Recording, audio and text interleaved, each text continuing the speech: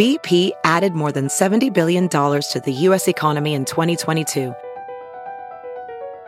Investments like acquiring America's largest biogas producer, Archaea Energy, and starting up new infrastructure in the Gulf of Mexico. It's and, not or. See what doing both means for energy nationwide at bp.com/investing in America. Hey, it's Kaylee Cuoco for Priceline. Ready to go to your happy place for a happy price? Well, why didn't you say so? Just download the Priceline app right now and save up to 60% on hotels. So whether it's Cousin Kevin's Kazoo Concert in Kansas City, go Kevin, or Becky's Bachelorette Bash in Bermuda, you never have to miss a trip ever again. So download the Priceline app today. Your savings are waiting. Go to your happy place for a happy price. Go to your happy price, Priceline. Professional welder Shayna Ford used VR training developed by ForgeFX to hone her skills as a welder. The more time that you spend practicing it, that's what separates a good welder from a great welder. VR training can help students like Shayna repeatedly practice specific skills. Virtual reality definitely helps because the more muscle memory that you have, the smoother your weld is. Explore more stories like Shayna's at meta.com/metaverseimpact.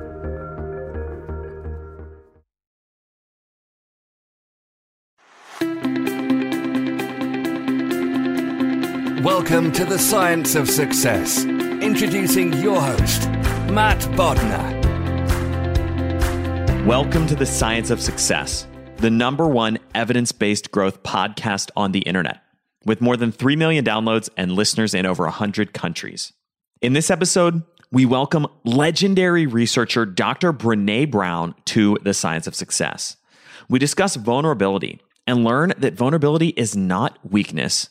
It's not oversharing, and it's not soft. We learn that even brave and courageous people are scared all of the time. We discuss the incredible power of learning to get back up when you've been knocked down, how you can stop caring about what other people think about you, and much, much more in this in-depth interview. I'm going to tell you why you've been missing out on some incredibly cool stuff if you haven't signed up for our email list yet. All you have to do to sign up is to go to successpodcast.com and sign up right on the homepage. On top of tons of subscriber-only content, exclusive access, and live Q&As with previous guests, monthly giveaways, and much more, I also created an epic free video course just for you. It's called How to Create Time for What Matters Most, even when you're really busy. Email subscribers have been raving about this guide. You can get all of that and much more by going to successpodcast.com and signing up right on the homepage, or by texting the word SMARTER to the number 44222 on your phone. If you like what I do on Science of Success, my email list is the #1 way to engage with me and go deeper on what I discuss on the show, including free guides, actionable takeaways, exclusive content, and much, much more. Sign up for my email list today by going to successpodcast.com and signing up right on the homepage. Or if you're on the go, if you're on your phone right now, it's even easier. Just text the word SMARTER, that's SMARTER, to the number 44222. I can't wait to show you all the exciting things you'll get when you sign up and join the email list. In our previous episode, we discussed how to hack your brain to finally create the results you want in life. We took a hard look at what really drives results and the reality that knowledge and skill aren't what make you successful. The subconscious drives your behavior. That's it. You don't need any more tools to achieve your goals. You just need to change your beliefs and your subconscious set points for success, happiness, and achievement. Action is the ultimate arbiter of your success. We asked, are you taking enough of it? And how can you take more? We discussed all this and much more with our previous guest, John Assaraf. If you need a breakthrough to finally get where you want to be, listen to our previous episode. Now, for our interview with Brené. Please note, this episode contains profanity. Today, we have another legendary guest on the show, Dr. Brené Brown. Brené is a research professor at the University of Houston, where she holds the Huffington Foundation Brené Brown Endowed Chair at the Graduate School of Social Work. She's the author of 5 #1 New York Times bestsellers, The Gift of Imperfection, Daring Greatly, Rising Strong, Braving the Wilderness, and her latest book, Dare to Lead, which is the culmination of a 7-year study on courage and leadership. Brené's TED Talk, The Power of Vulnerability, is one of the top 5 most viewed TED Talks in the world, with over 35 million views, and she's also the first researcher to have a filmed Netflix talk called The Call to Courage, which debuted in April 2019. Brené, welcome to the Science of Success. Thank you. I'm excited to talk to you. Well, we're super excited to have you on the show today. We're huge fans of you and your work, and we can't wait to really dig into it. To start out, I just wanted to say I love that you reprised and brought back the Teddy Roosevelt arena quote in the introduction to Dare to Lead, because it's such a great quote. It so simply encapsulates your message and this notion that this powerful idea that it's at the root of vulnerability. It's not about whether you're winning or losing, but it's whether you're showing up and whether you're in the game. Yeah, I wish I could take back every single instance where I said something that was like hyperbole, so that when I said this, people knew it was really serious. But that quote it changed my life. There was my life before that quote, then my life after that quote, literally in a 5-minute span. Because I was, I guess the teacher appears when you're ready, right? But I think I was so desperate. It was right after the TED Talk had gone kind of viral, and I was so desperate for some kind of filing system to understand the vulnerability, the fear. What do I do with the support, which was great and overwhelming, but what do I do with that 5% or 3% of criticism that's so painful? Like, I needed it so bad. And so when I came across it that day, I just was like, oh, this is a complete framework for how I want to live. And it's such a great way to encapsulate a lot of your work, because at the core, it shows what so many people struggle with. And I want to dig into this because you know so much about it, much more than we do, but about why people are afraid to show up, to take action, to get out there in the world and do things, because it's so easy to be criticized, to be shamed, to be, to have people say negative things about you. And it stops a lot of people from ever really showing up and starting to really be themselves and to live their lives. Yeah, I mean, just the first 2 stanzas, it's not the critic who counts. It's not the man who points out how the strong person stumbles or where the doer of deeds could have done them better. The credit belongs to the person who's actually in the arena, whose face is marred by dust and sweat and blood, who strives valiantly, who errs, who comes up short again and again and again. Like, just those stanzas to me are life. Like, it's about the willingness to show up and put yourself out there and be all in when you can't control the outcome.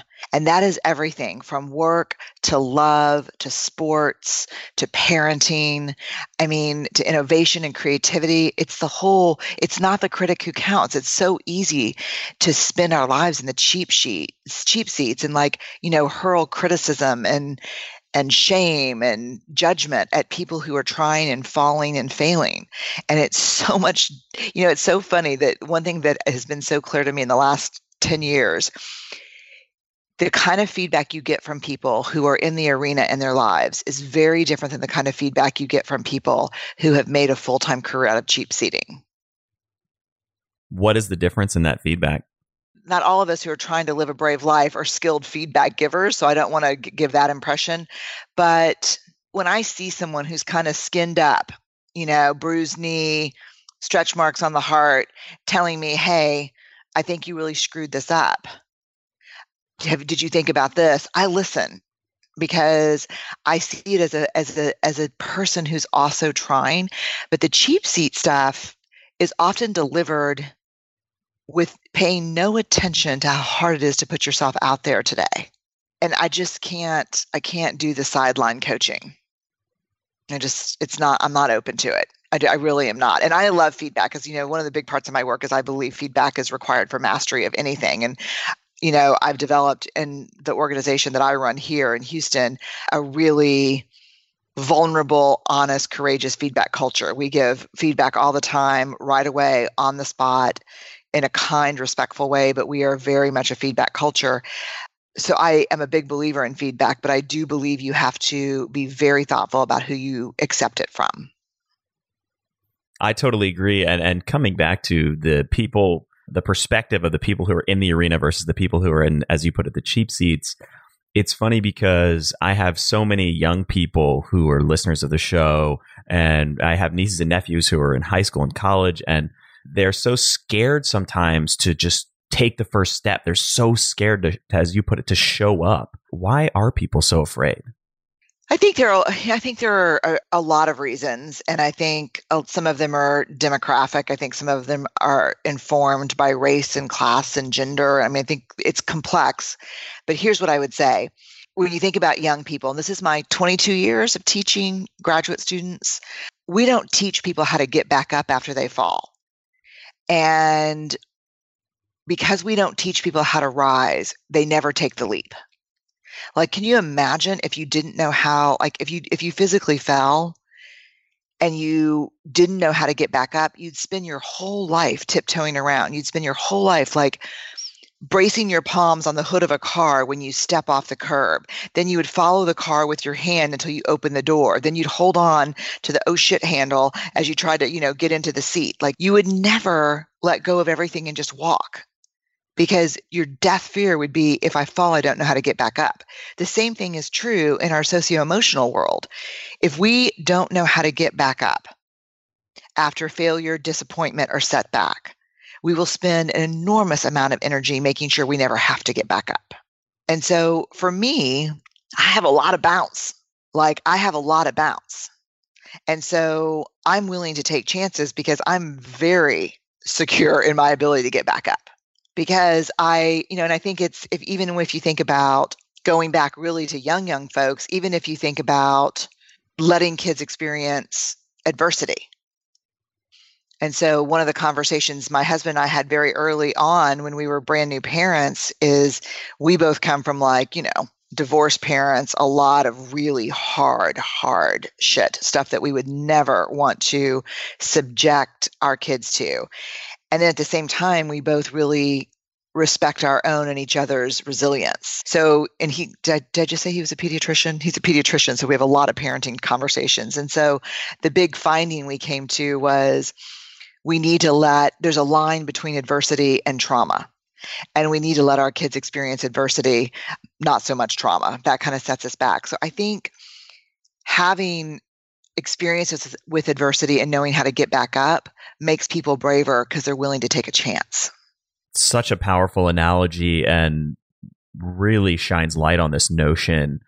I love the example of walking around with the fear of never being able to get back up, because it so clearly highlights the idea that the truly important skill set is not whether you're perfect at walking, but it's just learning how to get up over and over again. I mean, that's it. It's, I don't even know who said the quote, but someone has a great quote that says, the most important number is not the number of times that you fall, but the number of times you fall plus, the number of times you get back up. Like, that is so, I know it's like, cheesy, like cue the Rocky music or whatever, but it's just true. And so what we know, I mean, this is, for me, to be honest, Matt, if I think about all of my work over the last 20 something years, I don't think that I'm more proud of anything than the research that we did on courage, and the fact that courage is teachable, observable, and measurable. It's 4 skill sets. But one of the key 4 skill sets is learning how to get back up. The first big skill set is the ability to be vulnerable. We call it rumbling with vulnerability. The second one is really knowing what your values are and how to live into them, because people who are not super clear and just very gritty clear about their values and what those behaviors look like are not as brave. They don't risk the fall. The next one is braving trust, learning how to trust yourself and other people appropriately. And then the last one is learning to get back up. So we can teach these things, but I got to tell you, as I step back and think about the way that we parent today, not everybody, but a growing part of parenting, I think, unfortunately, the way schools are set up, we're not teaching courage skills. I couldn't agree more. And in many ways, that the root of that idea is what underpins our entire project with the Science of Success as well. I want to dig into all of these different ideas. So let's start at a high level with courage. What is courage? When you say that, when you talk about it, how do you think about how we define courage? It's interesting because I don't have a definition for courage that's any different than data-driven definition for vulnerability. And we define vulnerability as the willingness to show up and be seen when you can't control the outcome. And the definition of vulnerability as a construct itself is it's the emotion we experience during times of uncertainty, risk, and emotional exposure. And I spent probably, I don't know, maybe 5 years, because I spend 90% of my time in organizations, big, Fortune 10, big Silicon Valley companies teaching courageous leadership skills. And so I spent so many years trying to convince people of a relationship between courage and vulnerability. And then it got very clear to me one day when I was at Fort Bragg working with Special Forces. And I asked a really simple question, which was, because everyone thinks vulnerability is weakness. Everyone thinks that it's oversharing.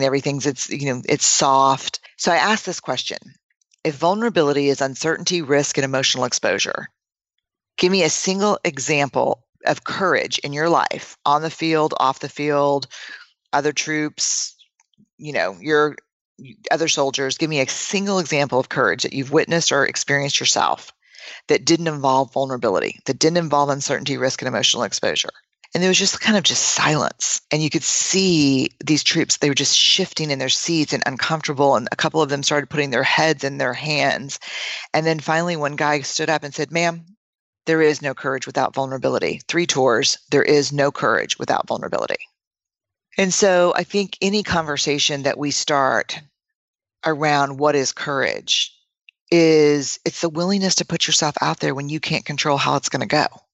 And if you're putting yourself out there and you can kind of control or predict the outcome, you're not being that brave. You're probably doing good stuff, maybe, but you're not being courageous.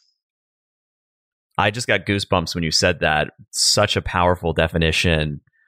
And it's something that's so important. It's such a needed message in today's world, today's society. I feel like so many people stick to what's comfortable and what's safe, and they're so afraid to step into uncertainty and to step into risk. It's the Special Forces soldier, but it's also, the guy sitting across from the person he loves and, thinking, shit, man, I want to say I love you. Should I wait to say it? Maybe I should wait for her to say it first. Okay, you know what? I'm going to be brave. I love you. That's also courage and vulnerability. Yeah, that's a great point. It's not, it spans the spectrum, right? It's these everyday moments of life. And it goes all the way back out to these heroic achievements in the military and beyond. Yeah, it's the CEO of the startup looking for funding and being turned down, 50 times. It's the 51st time. That's brave. That's courageous. That's vulnerable. And so this mythology that vulnerability is weakness, it's just there, we just crossed the 400,000 pieces of data mark, which was a big mark for us. There is zero evidence, that vulnerability is weakness. It is by far our most accurate measure of courage. And in fact, we have a Daring Leader assessment. We put together an assessment for courageous leadership. And we worked with MBA and EMBA students at Wharton, at UPenn, Kellogg at Northwestern, and the Jones School at Rice. And we spent 3 years putting together this instrument, making sure it's valid, reliable. And basically, it's as simple as this. I can tell you how brave you are by measuring your capacity for vulnerability. It makes perfect sense, because if you're afraid to be vulnerable, by definition, you're coming at that from a place of fear and scarcity. Yeah, and I love the fact that you just said everyday scenarios, everyday situations. I didn't know how this podcast was going to go. I don't know, but I'm going to get on it and give it a shot. And, and if I screw it up, it's going to be out to tons of people. But it's saying something to your roommate like, hey, dude, you can't keep leaving your shit everywhere. It's not working. Like, it's sitting down with your boss and saying, hey, I understand I messed that up, but the way you're giving me feedback, I can't hear what you're saying. So I want to learn from you. But like when you're yelling and screaming and pounding your fist, that doesn't work. One of my favorite quotes of yours, and I'm paraphrasing this a little bit, but it's this idea that vulnerability is not as hard or scary or dangerous as getting to the end of your life and asking yourself, what if I had shown up? For me, and for the people I've interviewed that are late in life, I cannot imagine a more terrifying thing. I do not want to look back. There's two things that are really important to me when I look back on my life and my career. The first one is I do not want to look back and wonder, what if? What if I would have said yes? What if I would have tried that? What if I would have said I love you first? And the other thing is I want to be able to look back and know without question that I contributed more than I criticized. Because criticism is so easy. It's not vulnerable. It's not brave. Contribution, super brave and hard, because everyone will have comments and thoughts about what it is. And there's very minimal risk of failure in criticizing. That's why, the Teddy Roosevelt, it's not the critic who counts. Just not it. For me, it's really not the critic who counts. Like, so if you leave some kind of really shitty tweet, and your avatar is an egg or like the little icon or some movie star and your handle isn't your real name, useless to me. Block or mute forever, whichever is easiest for me. Like, but if you leave a really hard thing for me to hear, but it's respectful and your name's there and your picture's there, there's a 95% chance if I see it, I'm going to come back and say, tell me more. I'm curious. Why do you think that? I'm interested. Can we dig in? I might DM you and say, this is a really interesting point. I mean, someone made a point about something that I said in Braving the Wilderness. I was talking about Black Lives Matter and why I think it's important. And I was talking about the dehumanization of people. And a woman said, there's something about the way you frame this sentence that felt privileged and tone deaf to me. And, at first I kind of recoiled and I'm like, oh my God, I'm out here supporting this stuff that like, I'm, taking a lot of heat for, and then yet I'm still tone deaf. And it's, and then I was like, tell me more. We had this long conversation on our DMs on Twitter, and I called my agent and said, stop the presses. Is that a real thing? Because I need to change something. I wrote something that was in a privileged blind spot for me. I need to change it. I can make it better. And they stopped him and changed it. Random House did. So feedback, even hard feedback, constructive feedback, difficult feedback, is not the same as being a critic your whole life and never risking vulnerability. It's just not brave. So how do we start to step into vulnerability, or as you called it, rumble with vulnerability? The answer is pretty counterintuitive, because here's when I spent the last 7 years studying leadership. And I mean, talking to leaders from everyone from, Pixar to special forces, from oil and gas companies in, Singapore to people who work for the White House, like across the board, talking to Fortune 10 CEOs, really asking, what is the future of leadership? And so it was the first time I'd ever done a study where the answer saturated across. There was not a single participant who said something different than, oh my God, the future of leadership is courageous leadership. We've got to have braver people and braver cultures. We're facing too many geopolitical, environmental, just technology. Everything is shifting so fast that if we don't have courageous people leading, companies won't make it. Organizations won't make it. Governments won't make it. And so what was interesting is my hypothesis was wrong. So I assumed that the greatest barrier to what I call daring leadership or courageous leadership was fear. So as we started, moving into this, what we call selective coding, I went back to some of these leaders and said, wow, okay, we're hearing it's brave leadership. We hear the only people who will be standing in the next 5 years in really meaningful leadership capacities are courageous people building courageous cultures. How do you stay out of fear? And these people looked at me like I was crazy. They were like, what? And I said, well, you're a daring leader. How do you stay brave all the time? And they're like, I'm afraid all the time. I don't know what you're talking about. And I was like, what? but you're a brave leader. Like, well, you can call me, you can put me on whatever list you want to, but I'm scared all the time.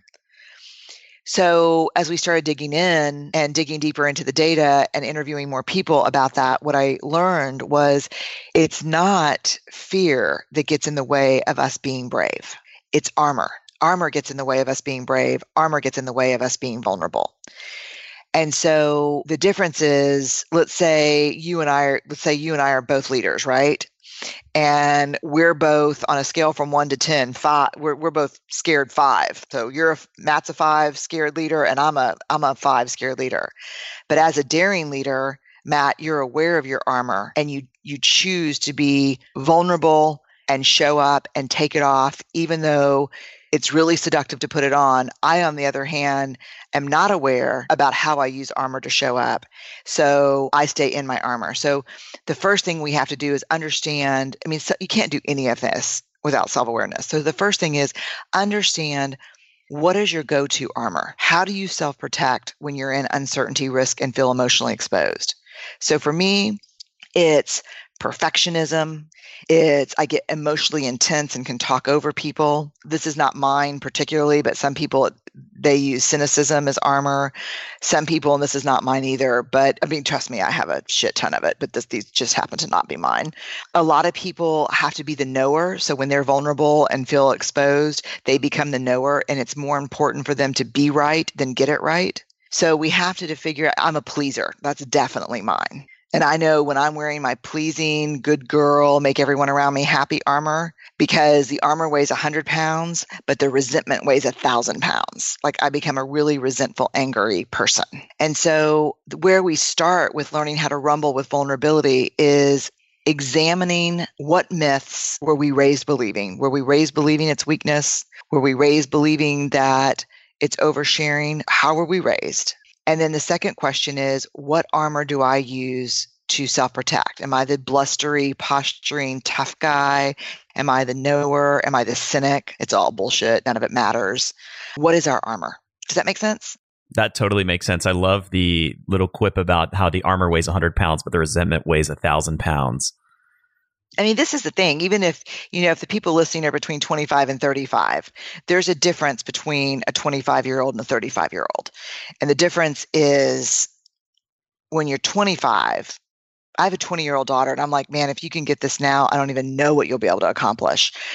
The difference is, when we're in our 20s and even our early 30s, we are still convinced that the armor serves us.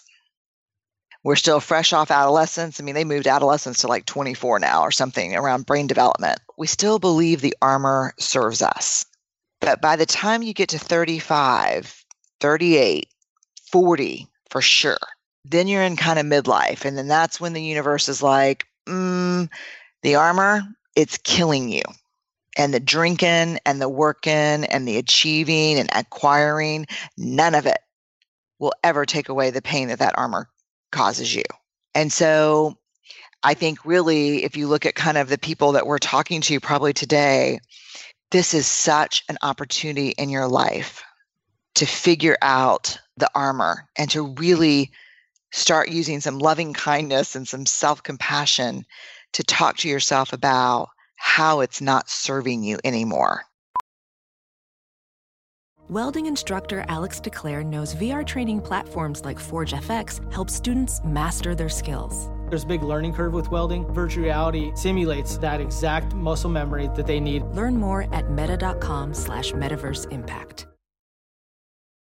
As you write your life story, you're far from finished. Are you looking to close the book on your job? Maybe turn a page in your career? Be continued at the Georgetown University School of Continuing Studies.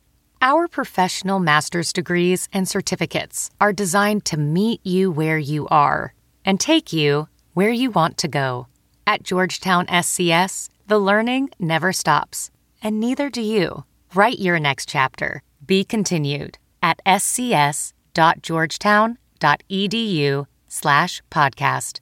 Ready to elevate your home? Picture this: central heating, a cozy fireplace, or your dream walk-in closet. Build a backyard oasis, go green with solar panels, or start a business. It's all possible with Figure's home equity line of credit. Unlock up to $400,000. Apply online in 5 minutes. funding in as little as 5 days. Head to figure.com and transform your home. Figure Lending LLC, DBA Figure, Equal Opportunity Lender, NMLS 1717824. Terms and conditions apply. Visit figure.com for more information. For licensing information, go to www.nmlsconsumeraccess.org. Hiring the right person takes time that you often don't have. But you shouldn't let a time crunch get in the way of finding the right candidates for your business. That's why LinkedIn is the best place to post your job. In fact, I was on LinkedIn Jobs this morning looking for candidates to fill a key role in one of my businesses. LinkedIn Jobs screens candidates with hard and soft skills you're looking for so that you can hire the right person quickly.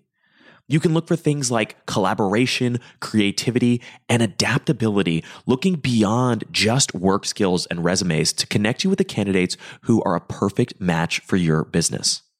That's how LinkedIn makes sure that your job post gets in front of the people you actually want to hire, because they have a much better ability to get a deep insight into exactly who is the right candidate for you and your business.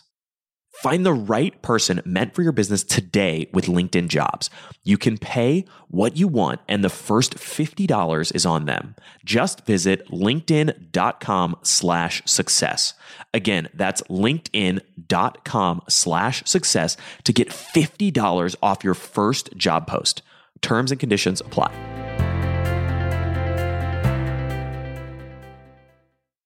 You touched on this a little bit, but what does it look like when you start to take the armor off? And and I think this might be a good place specifically to look at this, because people pleasing and that kind of stuff is also something that I really struggle and deal with as well. And so maybe since that's something we both struggle with, how would you think about starting to take that armor off? I think it's some self-exploration for sure. And I think it's about always understanding, especially when we were young, and I would say young is 5 or 6 to probably early 20s. How did it serve us? How did we're both people pleasers. So are we both use people pleasing as armor? I wouldn't tie it to my identity or your identity, but I'd say it's armor for both of us, as you tell me. How did it serve us? What did we gain by it? How did it help us get what we want or need or think we deserved? And what has been the cost of it? What is the cost for that armor? What is the cost of not saying what's really on our mind?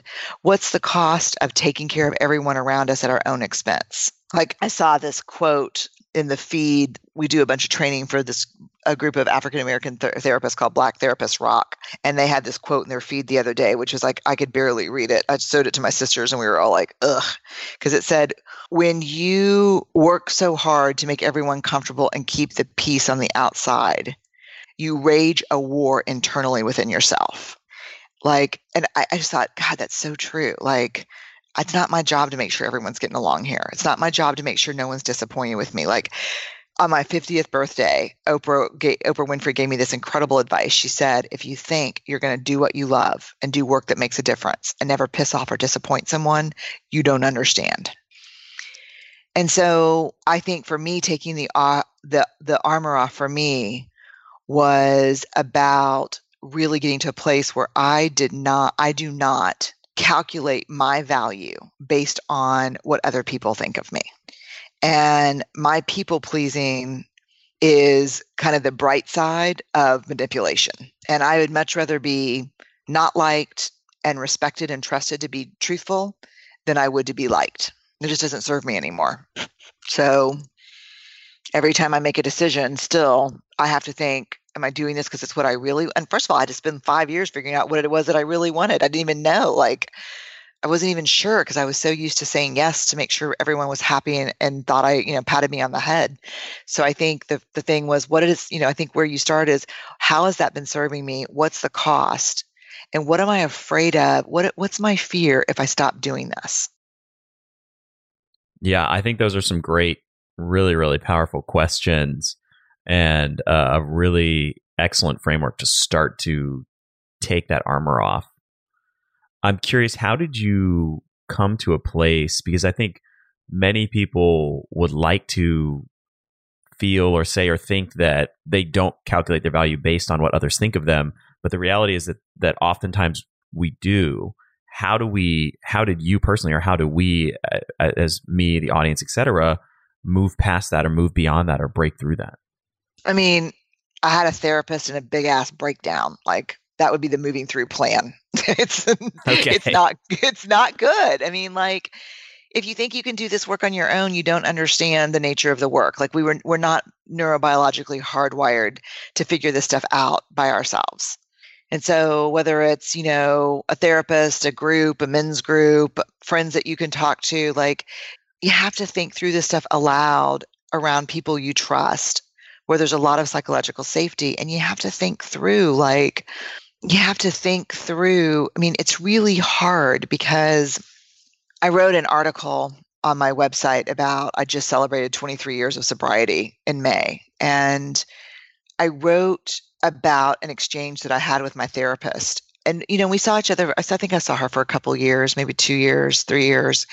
And I remember one day going into her and saying, man, I need something for the anxiety.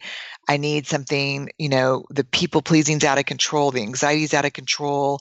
I'd been sober at that point, I think for 10 years. I'd just given up flour and sugar. So I was like, I got to have something. Like I got no fallback here, no beer, no muffin, no, I'm trying not to, work 60 hours a week. Like I got nothing. And she's like, what do you want me to give you? And I said, something for anxiety or something. And she said, say more. And I said, I'm like a turtle. I'm in a turtle without a shell. I've taken off all the shells. I'm vulnerable turtle, but I'm in a briar patch. Everything hurts. Everywhere I move pokes me and hurts me. And she's like, maybe we should just talk about getting out of the briar patch instead of like trying to find a new shell. And I was like, get out of the fucking briar patch? That's your advice to me? Like that's all you got? And and then I remember like, that was such an important metaphor for me to share, because I think no one wants to burn out, but everyone's living like they're on fire. No one wants to hurt or have to carry around a ton, the armor or the shell, but everyone's living in a briar patch. Like, I think this process involves really reflecting on who am I around? Like, I always call that like the mirror perspective. Like, look at who you're hanging out with. Do those people reflect your values, who you want to be, how you want to show up in the world? Are those people brave with their lives? You got to assess like who you're hanging out with. You got to assess what it is you want from life. Are you clear about what you want? And if you're not clear about what you want, and first of all, if you're clear about what you want, you're 25. That's weird to me. And then I think the big thing that I tell even leaders, again, across the globe, is you can replace the armor with something that helps you. And that's curiosity. The one thing that really deeply brave people share in common is insatiable curiosity. They're curious about themselves. They're curious about the world they live in. They're curious around the people around them. They're curious about how to be better.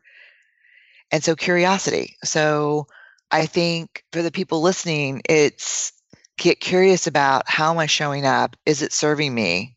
And am I self-protecting in a way that's keeping me small? I mean, that's the thing about armor, is it prevents you from growing into your gifts.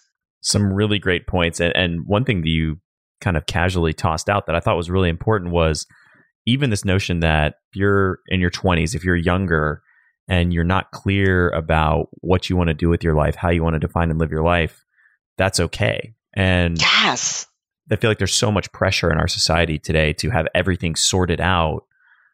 But the reality is that's not really the case. And it's all right to be figuring things out. Yes. I finished my bachelor's degree when I was 29, 29.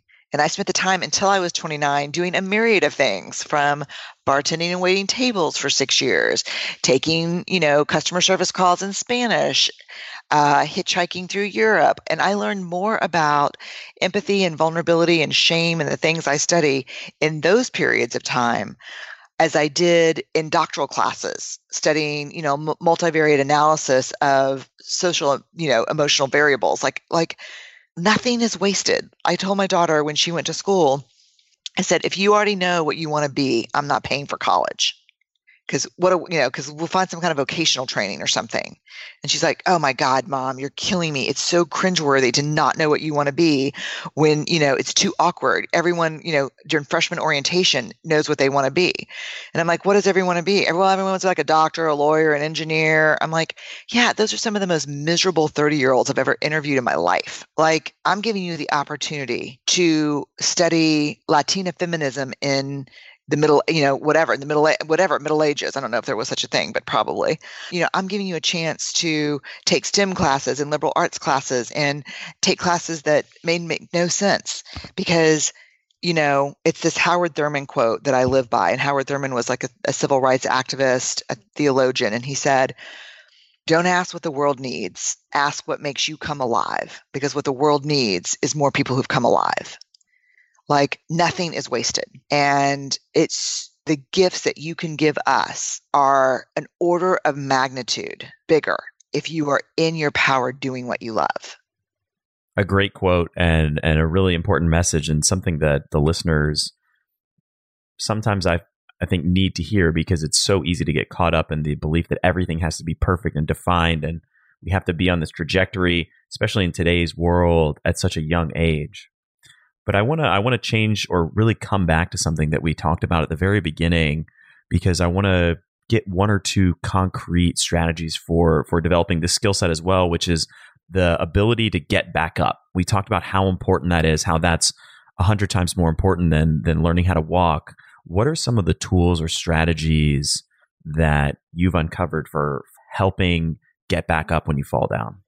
There's a lot of raw material to getting back up, but there's one piece of gold, one piece that you could listen to right now, and it could change your life over 5 minutes.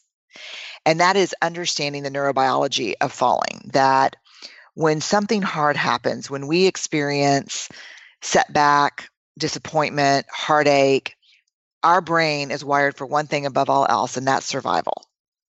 And when something hard happens, the brain goes really limbic, and it's like, oh my God, how do I protect you? How do I protect you? And it's not just like, it's not like a bear is attacking you. I mean, like, it's like you and I work together, and I come out of a meeting and I go, and you're my boss. I'm like, hey, good meeting, Matt. And you look at me like, that sucked.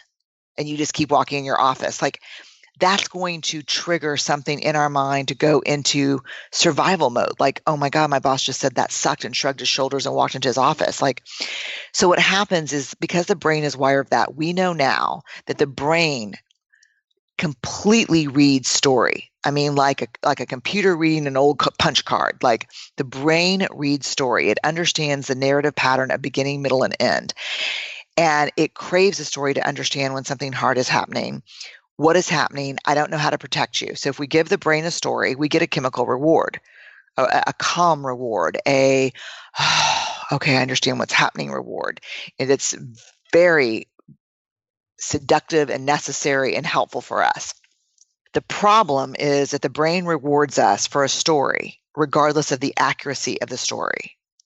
And the brain loves a story that, if I said to myself, I wonder what's wrong with Matt. He looks pretty pissed off. I guess maybe he's having a hard day, or maybe, I don't know.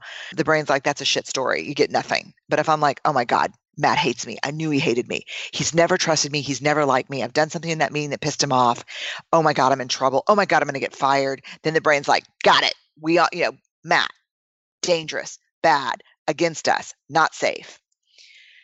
So what the most resilient research participants found have in common, and the sentence that can change your life really, is the story I'm telling myself. That when we fall, when we're hurt, when we're pissed, when we lose something, or we're disappointed, we fail at something at work, if we can challenge the narrative, the narratives that we make up. And I can go to you and knock on your door and be like, hey, Matt, you have a second? Yeah, what's up? Hey, I said, have a good day. And you looked really pissed, and you were like, that sucked. The story I'm telling myself right now is something happened in that meeting that you and I need to clean up, that you're pissed off at me about something. And you look at me and you go, no, man, no, not at all. I'm just like, I cannot believe these 9:00 meetings, instead of being done at 10, are over at 11 and 12. I mean, it just sucks. It's ridiculous. Like, I have, spin class every day at 10:30. I'm missing my spin class third time in a row. I'm like, oh, what about the part where you hate me and are going to fight? Like the stories we tell ourselves are what keep us flat on the arena ground, mired in blood and sweat and dust. It's the narrative. Here's how that works. I use it every time Steve and I have a fight. The story I'm telling myself, I use it with the people at work all the time. Like I just had a conversation with our CFO recently where I was like, oh my God, I think we were trying to negotiate a big partnership. And I said, I think they're going to pull out of the deal. And he's like, what'd you hear? And I said, I didn't hear anything, but that, the story I'm making up is they've had the red line now and they're not getting back to us with the contract red line. And he's like, they've had the red line for 30 minutes. It's 60 pages. And he's like, why are you making up stories? And I'm like, I don't know. I guess I'm in some fear and scarcity about this. And he's like, okay, well, keep checking out the stories with me because that's a crazy ass story. And I was like, okay, got it. Steve, my husband, look, the story I'm making up right now is that you really do want to go. You're just pissed off because you don't think I want to go. And he goes, no, to be honest with you, I don't want to, here's a great thing. Hey, Brené, I've got a meeting at the hospital tonight. It's a dinner and a CEU, continuing education. You can bring partners, but you don't really have to go. And then I would go like, fine, I don't want to go. And he's like, why are you being like that? I'm just saying, I know you've got a lot going on. You have to go. No, it's fine. If you don't want me to go, I'm not, whatever. Now it's like, hey, there's a thing tonight and do you want to go? Partners are invited. When you say you don't want to go, I'm making up a story that you don't want me to go. No, I just know you're busy. Okay, great. Like this is the stories we make up and our ability to reality check them completely predict our level of balance and resilience. Are we even aware of them? Are we brave enough to check them out? And can we find a narrative pattern? Like all of my stories that I make up always come back to I'm not enough and I'm disappointing people, which is like, the bane of my existence. That's my work for this lifetime. So if people could start thinking the story I'm telling myself, the story I'm making up right now, we would probably use it 100 times a day in this office. That's a great tool and something that you can start implementing right away. Yes. It's so powerful. Yeah, that's amazing. For listeners, and you might have this might actually be the answer to the question, but for listeners who have been listening to this who want to start somewhere, who want to begin implementing, we talked about so many important themes and ideas in this conversation. What would be one action item or step that they could take right away to start being more vulnerable or to start getting back up or to start implementing some of the themes that we've talked about today? I think you could go and the Daring Leadership Assessment's free online. You could go to BrenéBrown.com. It's in our Dare to Lead hub. You could take that. It gives you a pretty lengthy printout of the 4 skill sets of courage, vulnerability, rising skills, trust skills, and value skills, and kind of tells you where your strengths are, where your opportunities for growth are. It's a very quick kind of thing to do. I think a lot of this work that I do is very psychoeducational. The psychology part is you got to do some self-examination and some self-work, but the education piece is you've got to learn more. I think one of the biggest compliments I get after I give a talk is I already knew everything you said, but I didn't have any of the words for it. And so I think educating ourselves on what is vulnerability, what isn't vulnerability. I think if you're trying to get braver at work, I think Dare to Lead is a great place to start.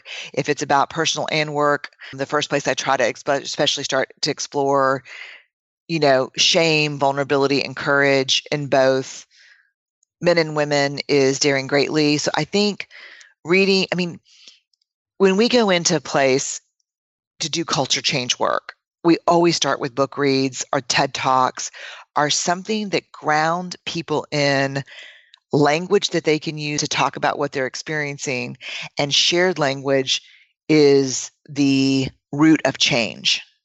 And so if you're with your partner or a friend and you watch the TED Talk or the Netflix special together and say, I thought this was really good. I thought this part was kind of bullshit. Here's some language that was really helpful. I think that's how we see change happening. But language is absolutely a prerequisite for change. Love the point about shared vocabulary. It's so important to have a common framework of words and ideas that you can use because it really helps shape conversations.